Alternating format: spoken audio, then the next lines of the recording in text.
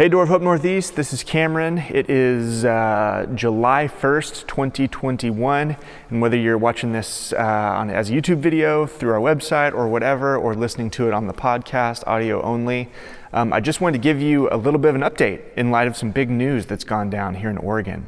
So I don't know if everyone has seen the news, hopefully you have, but effective yesterday, June 30th, Oregon has officially brought down all of its COVID-related safety mandates and requirements, which we take as really good news and as an indicator that our state has made incredible progress in its fight against COVID-19, and we've kind of reached a place where we really don't have any risk of overwhelming the healthcare system and some of the other things that we were really worried about early in the pandemic.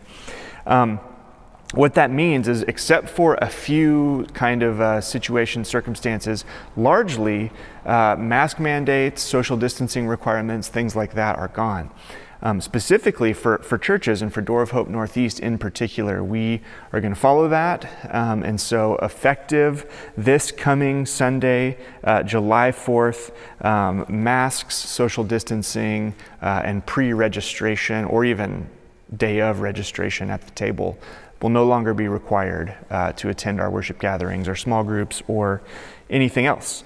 It has been a long journey. I think it's been 16 months that we've kind of been living under the shadow of COVID, and it's really impacted and adjusted the way we've been able to do things. And we just see this as a really big step back towards normalcy, back towards greater intimacy ultimately as a community. We've been together the whole time, be it in small groups or here in the building with safety precautions, but just to be able to see more of one another's faces and smiles, and it's greater intimacy. So with more people. So we're really grateful for that and thankful to the Lord for that. I want to say, of course, there are many people in our community that have really unique circumstances that are affected by COVID-19 still. And so if anyone else feels the need to continue to wear a mask here or to socially distance here, we just want you to feel as comfortable as possible to do that. That is A-okay. We are pretty sure, based on the number of people at least we've had as of late, there is plenty of room here at the building for people who need to spread out to be able to do it and to kind of maintain distance. Feel free to bring your mask if you need to wear one for whatever reason. We don't want you to feel weird about that or anything else. And we know there'll be all kinds of different responses to this news. There'll be people who are going, finally, I've been waiting on pins and needles for this. Others who feel like perhaps it's too soon to be making these kinds of adjustments. And I've talked to people all across the spectrum from our community, and that's okay. No one's required to think and view COVID through exactly the same lens. So we know there will be different responses even to this, but I just want to say again, what an encouragement, honestly. There have been tense conversations, of course, but on the whole, it has just been a deep encouragement to me to see the way people, even across kind of the different, even landing in different places along the spectrum of response, have just been really gracious and accommodating. And I'm not comfortable with that yet, but I understand what we're doing. It's been awesome. Thank you for your patience for 16 months. Through all of this, your understanding, your willingness to sort of bear with one another in the community of Christ around COVID. That's been really awesome, and we're really grateful. But if you do have questions, if you do have concerns, please feel free to reach out to myself, to Josh Wilder, to Joel Law, any of us three elders, to voice those concerns, or just ask questions. Hey, why are we doing this, not this? That's A-okay as well. And just as a final note, I just want to say, we are grateful to the Lord. I think we all should be grateful to the Lord for the grace that He has shown in carrying us as a state, and even us specifically as a church this far through the pandemic. But specifically, I want to thank God. I want us to thank God for the common grace provision of these effective vaccines, even effective against the known variants that we're aware of at this point. They appear to be really effective. They appear to work pretty long term. Some new studies are showing, and that's really good news.